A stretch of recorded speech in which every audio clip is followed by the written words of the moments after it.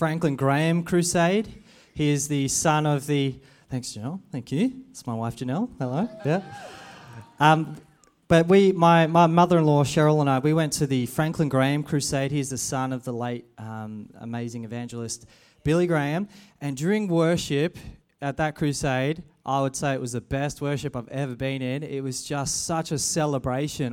Everyone was just jumping up and down, and I was going, yeah, that's right. The gospel is good news, and you can just see it coming out of everyone. But I am sorry, Franklin, what we experienced here this morning, that was amazing. It was just such a celebration, and like Beck said, you can just feel the presence of God here. And yeah, so it's been such a great start. And worship, I was just thinking, like, worship, the music, it doesn't stop when we come into the sermon. Hey, like for myself included, because in worship, I came out of it with a sense of, wow, how great is God. And the sermon isn't just where I say, hey, here are the 10 things you need to go and do this week. It's where we think about, wow, how great is God, So if you've ever read the first sermon Jesus ever preached, Sermon on the Mount, you'll know that he just gets straight into business. He doesn't worry about an icebreaker. He doesn't start off with a funny story, an interesting anecdote. He doesn't say, hey, I'm Jesus, and I was born in a manger, blah, blah, blah. He just gets straight into it by boldly declaring in 8 different ways how he blesses those who trust him. And these 8 declarations, they're what we call the Beatitudes, which is another word for blessed. And as you know, we've been doing a series on the Beatitudes at Oasis for a little while now. And I've been given the 3rd Beatitude to have a look at today. We find it in Matthew chapter 5, verse 5. And I'll have to look at the screen because it's slightly different up there to how it is in my notes. But here it is. So God blesses those who are humble, for they will inherit the whole earth.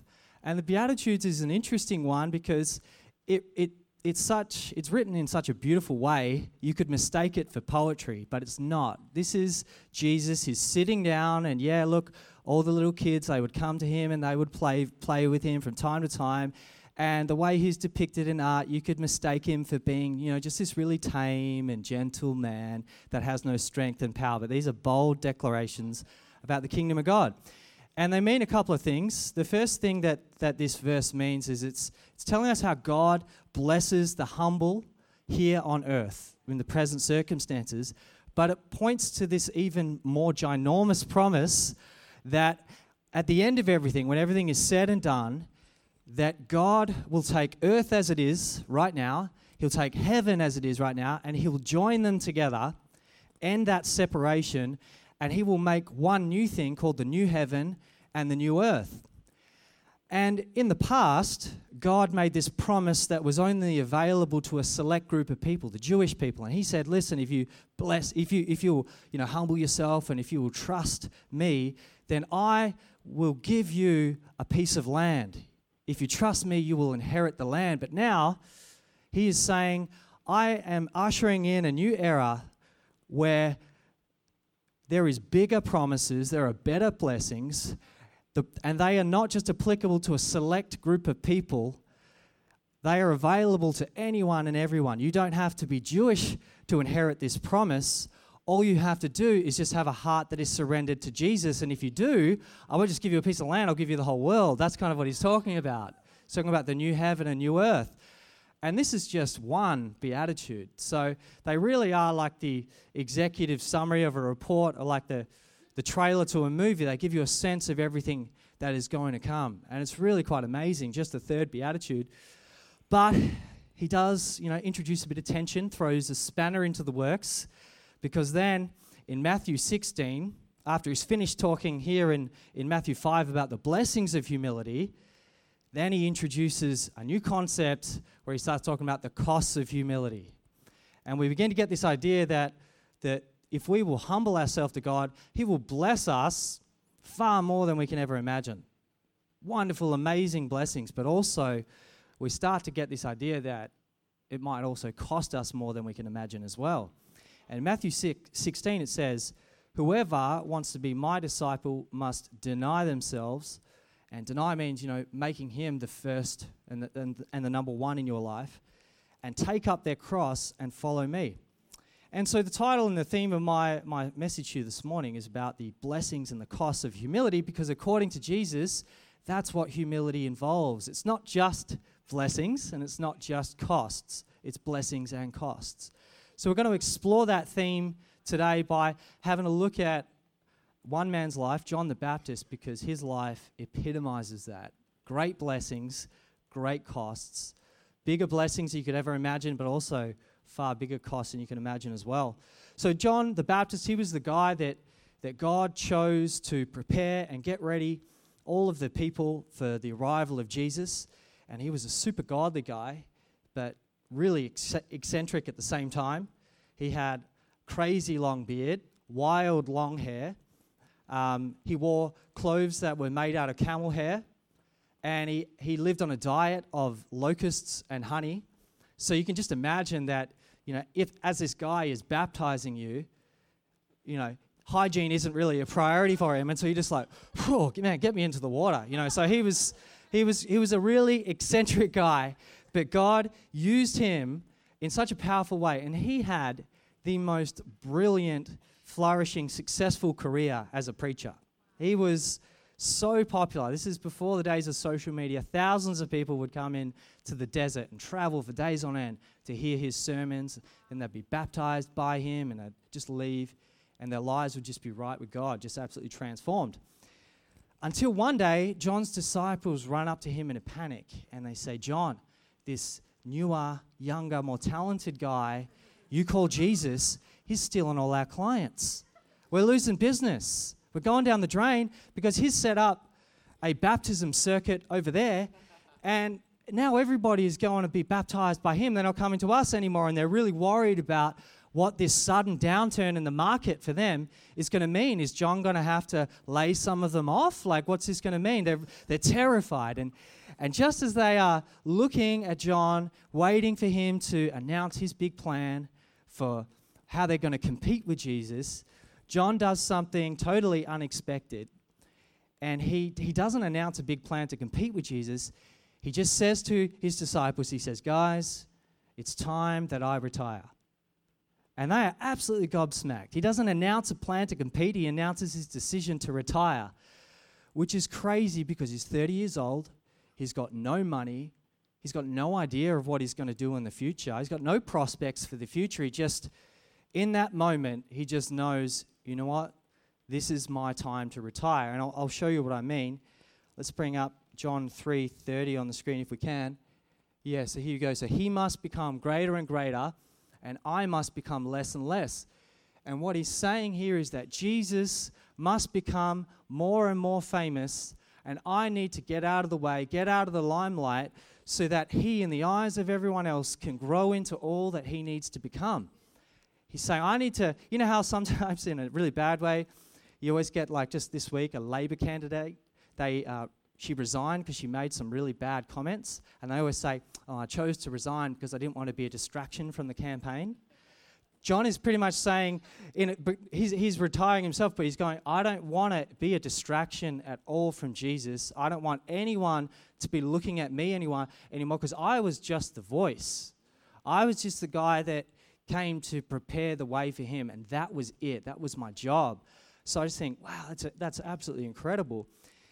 But, before he... Oh, wait, hang on, I'm jumping ahead, guys, sorry. So there's 3 points I just want to kind of talk about today, I guess, and that is the joy of humility, the sorrow of humility, and the security of humility. Joy of humility, sorrow of humility, security of humility. That's what we see in this amazing example of John, how he retires.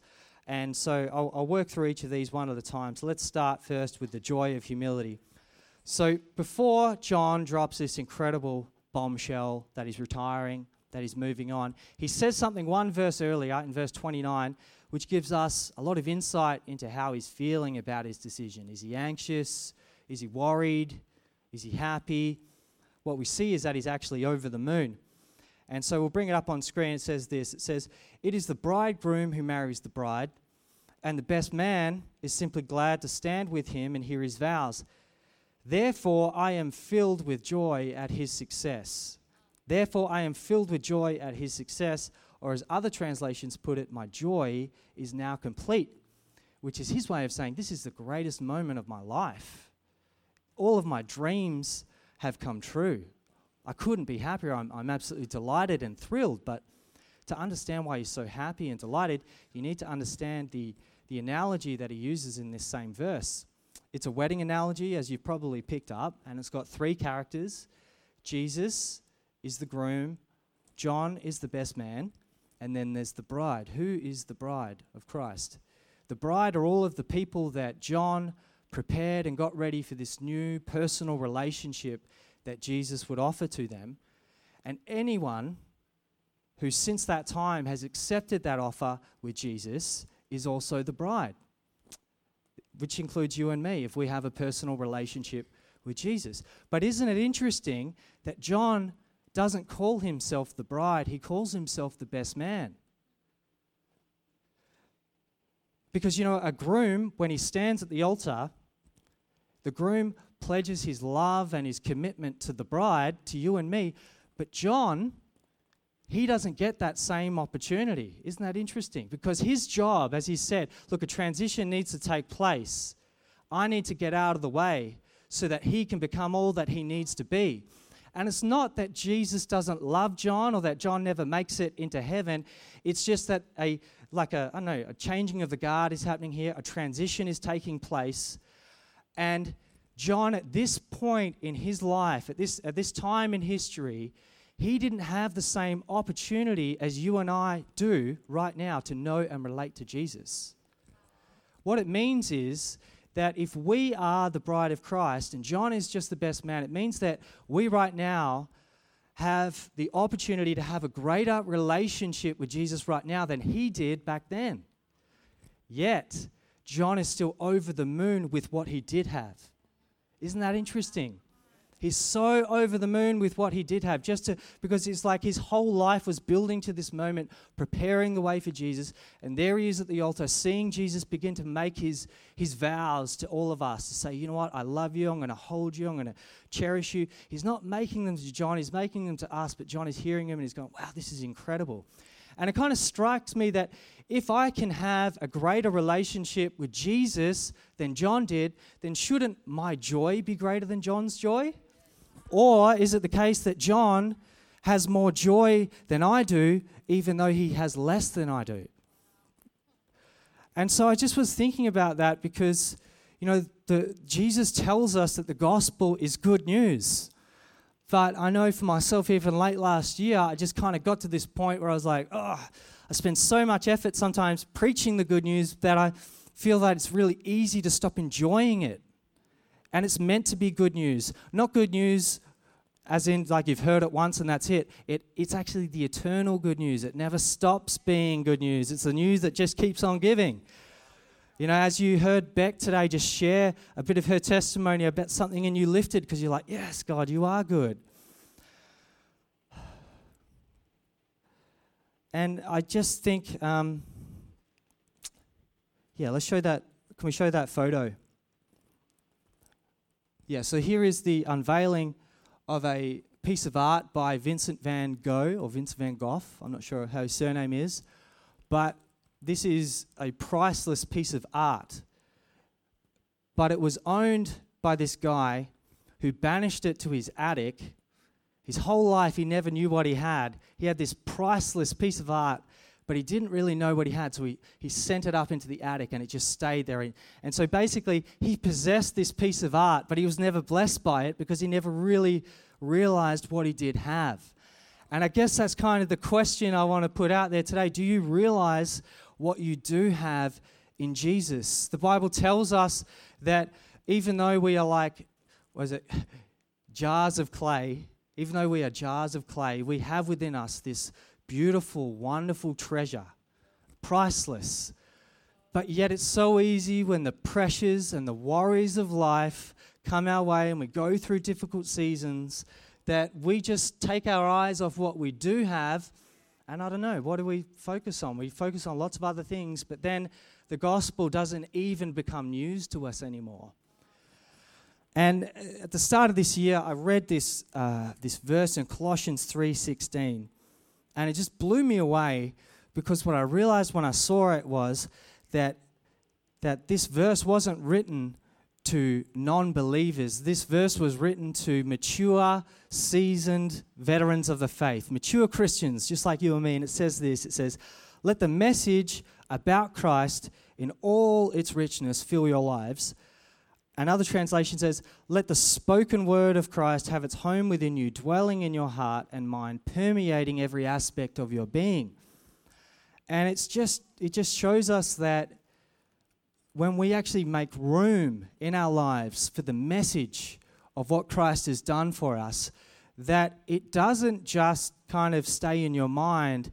It goes into your mind and in your heart. It permeates every aspect of your soul, and then it begins to work out of you, because this good news, it can't help but just to work its way out of you, and it just can't help but to just rise up and give you a greater sense of joy and of peace and of gratitude for what He's done.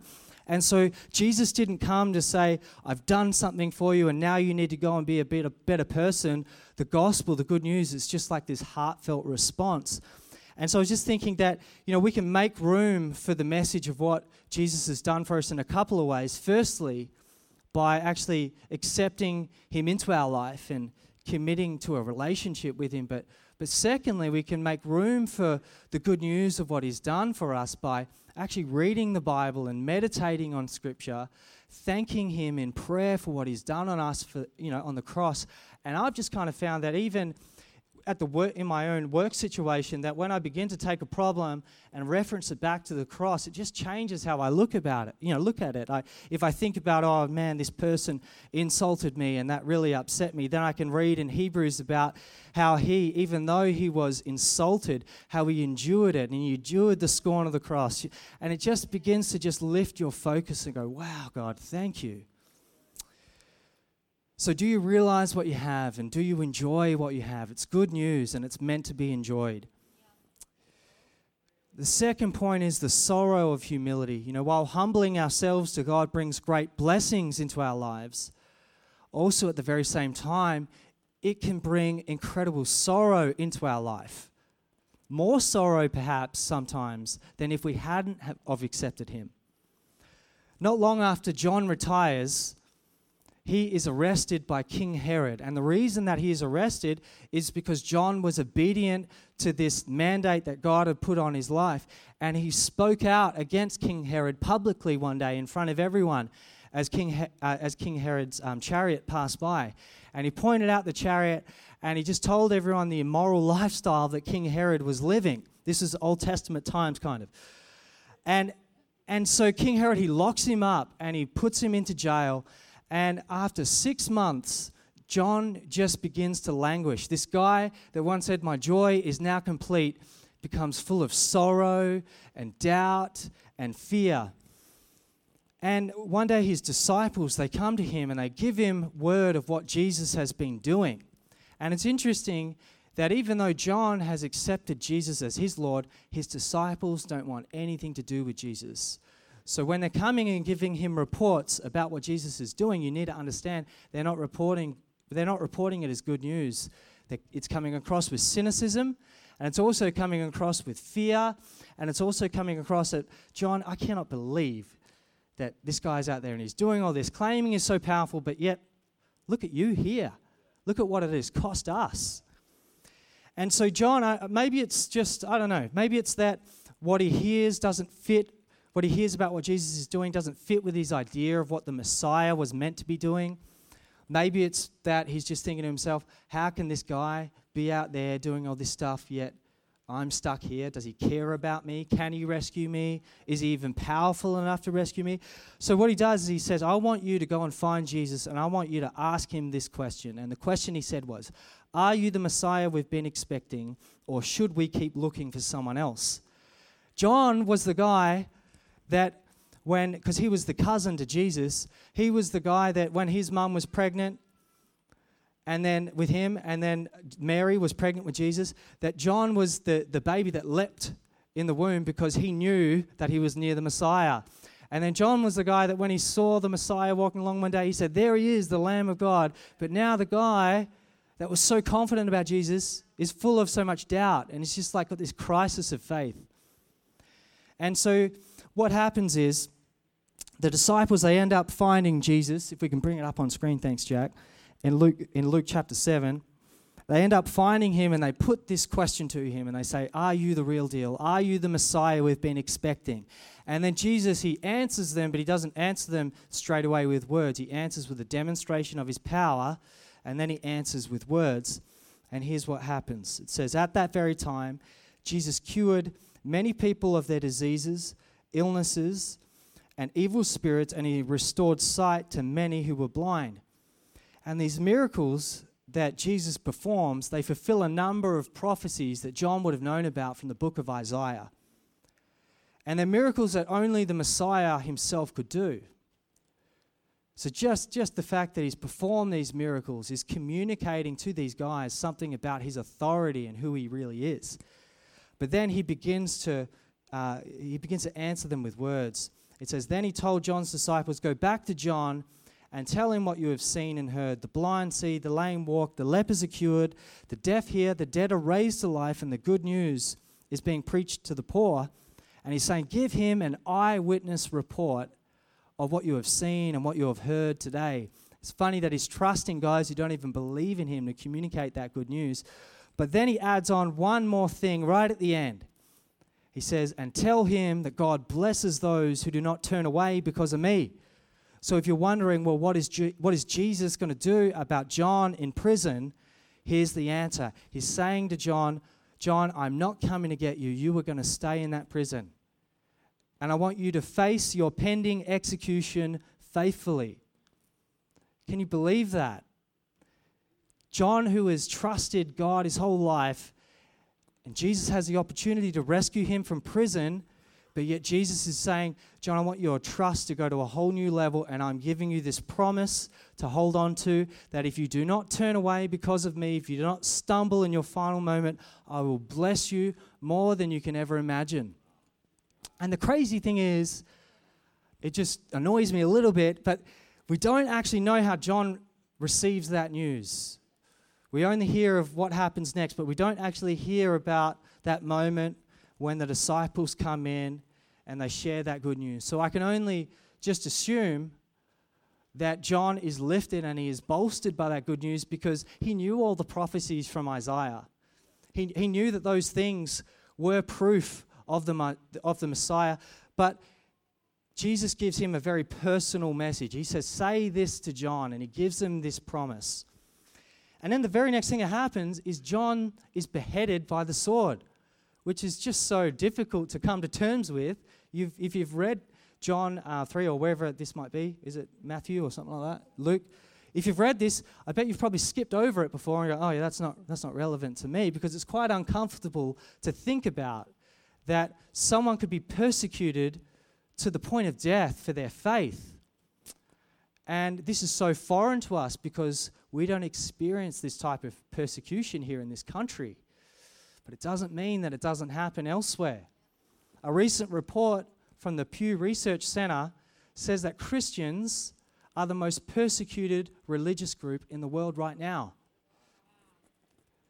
100,000 Christians are killed each year for their faith around the world, which is equivalent to 11 per hour. Every hour, even while we've been having this church service. Just last month, there was a number of deliberate attacks on Christians. 32 were killed in a church in Nigeria. Can you imagine that? 20 in the Philippines, 8 in Somalia, 9 in Egypt. And it's hard to foresee that kind of thing happening here. But we are seeing, I guess, in Western countries anyway, there is a tightening and a restriction now on religious freedoms. We are seeing that people are beginning to get sued for sharing their faith, sued for standing up for what they believe in.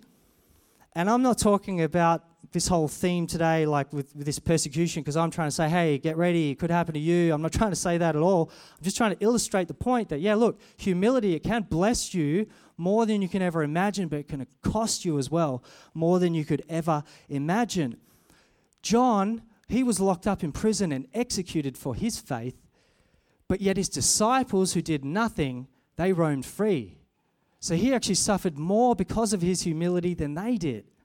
and humbling ourselves to God. I'm not trying to say that for us it could mean persecution or the point of death, but it could cost us more than we imagine. It could just be like the sorrow of, trusting Him for long periods of time when there's seemingly no breakthrough in sight. And you thought, man, it was just supposed to be sunshine, raindrops, and lollipops. This is really hard. It could be the pain of overlooking an offense, even though it just hurts you so much to forgive that person. And it could just be giving financially into church even when you've fallen on really tough times.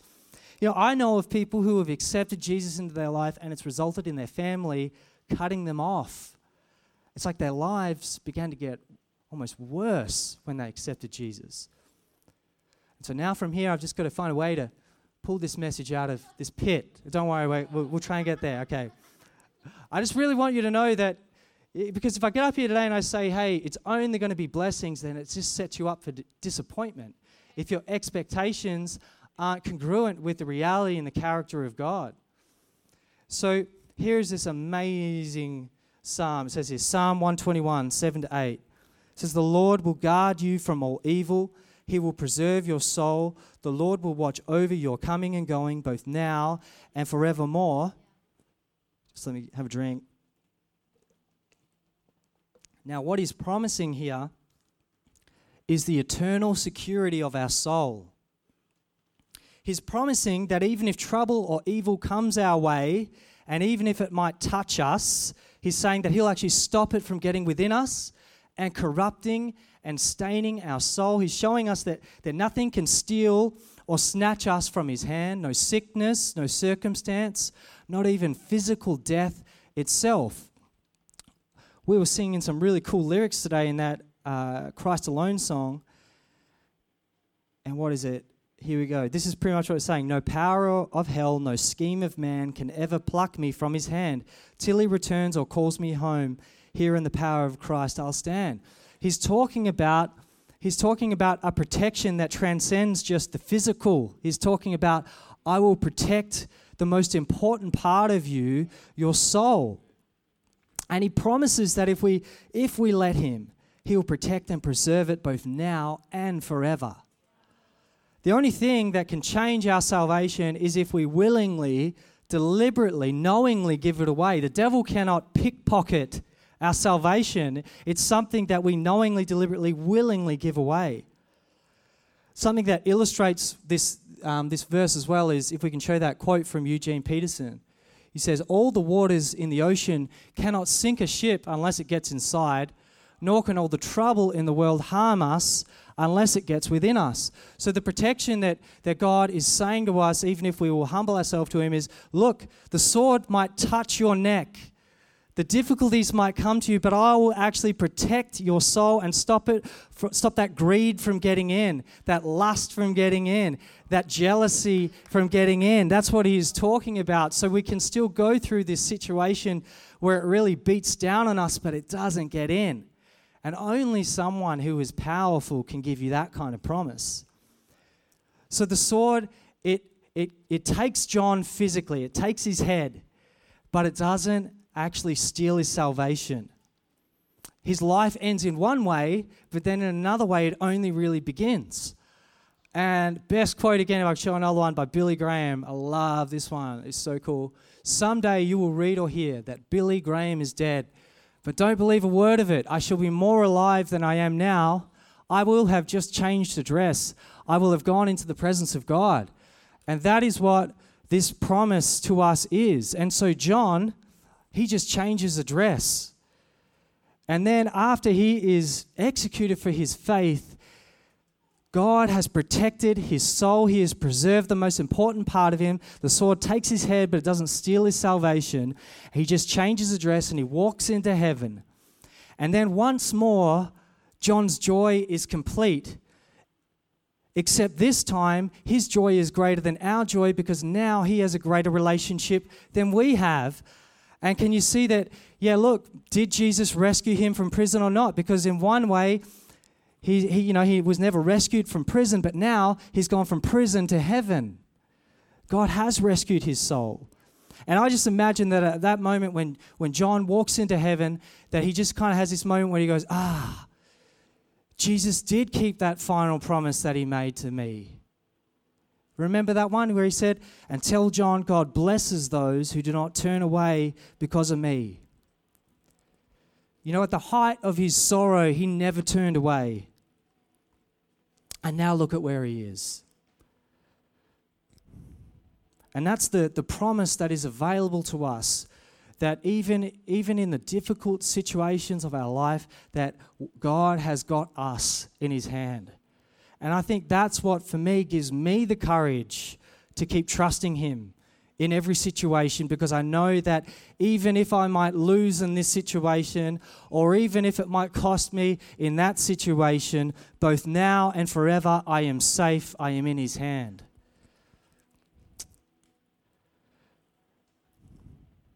And you know, if you are a Christian today and you're just like overwhelmed by the pressures of life and you're just underwhelmed by the goodness of the gospel, then I just want to encourage you today to just make more room for the good news of what he's done in your life. Read about what he's done for you in Scripture. Thank God for what he's done for you in prayer. And I believe just what Beck mentioned before, like you heard her sorrow, but then you also heard her joy. When she reached out to God in prayer, it was like something happened in her soul. And if you're struggling with the cost of humility right now, if you just feel like you're just time, or you're just like, man, there is no breakthrough in sight, this is just harder than I ever thought it was going to be, then do what John did. Tell Jesus about your sorrow and your doubt and your fear. And also I just felt to say as well, like if you're really struggling, that maybe just like Jesus sent the disciples to John to tell him that promise and that blessing, that maybe Jesus has sent me today to say to you that God blesses those who do not turn away because of me. Keep trusting him even in the difficult situation and in the difficult season of your life. And finally, do you know Jesus? Are you here today but you don't actually have a relationship with him? Have you accepted him as your Lord and Savior? And you know, it just strikes me that this guy, John, he was once, in my eyes, maybe a superhero. He was just like, wow, he's so strong. But then the moment that he begins to doubt, he instantly becomes human, doesn't he? And we see him waver in his commitment to Jesus and question it. But get this, Jesus never wavered in his commitment to you. And when he was on the cross and his arms are outstretched and he's being crucified, that is his pledge and that is his vow to you, to hold you and to cherish you in this life and the next. And if it sounds like good news, it's because it is. But the difference is it's not too good to be true, it is true. And I just wanted to say today that if you're here and you don't have a relationship with Jesus, well, just picture him. He is at the altar. He's looking at you. He's made his vows. He's made his pledge. And all he wants you to do is just to accept him into your life and just to make your pledge back. And so I just want to ask everyone, if you wouldn't mind, just if you would bow your heads and close your eyes in prayer.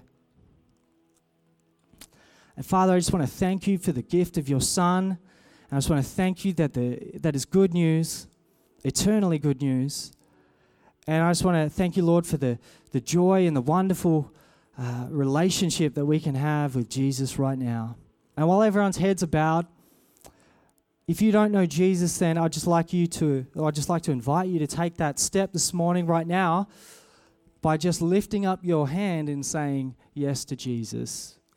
So if you're here and you don't actually have a relationship with Jesus, you can just take that step right now by just putting up your hand, and this will just be a moment between you, me, and God.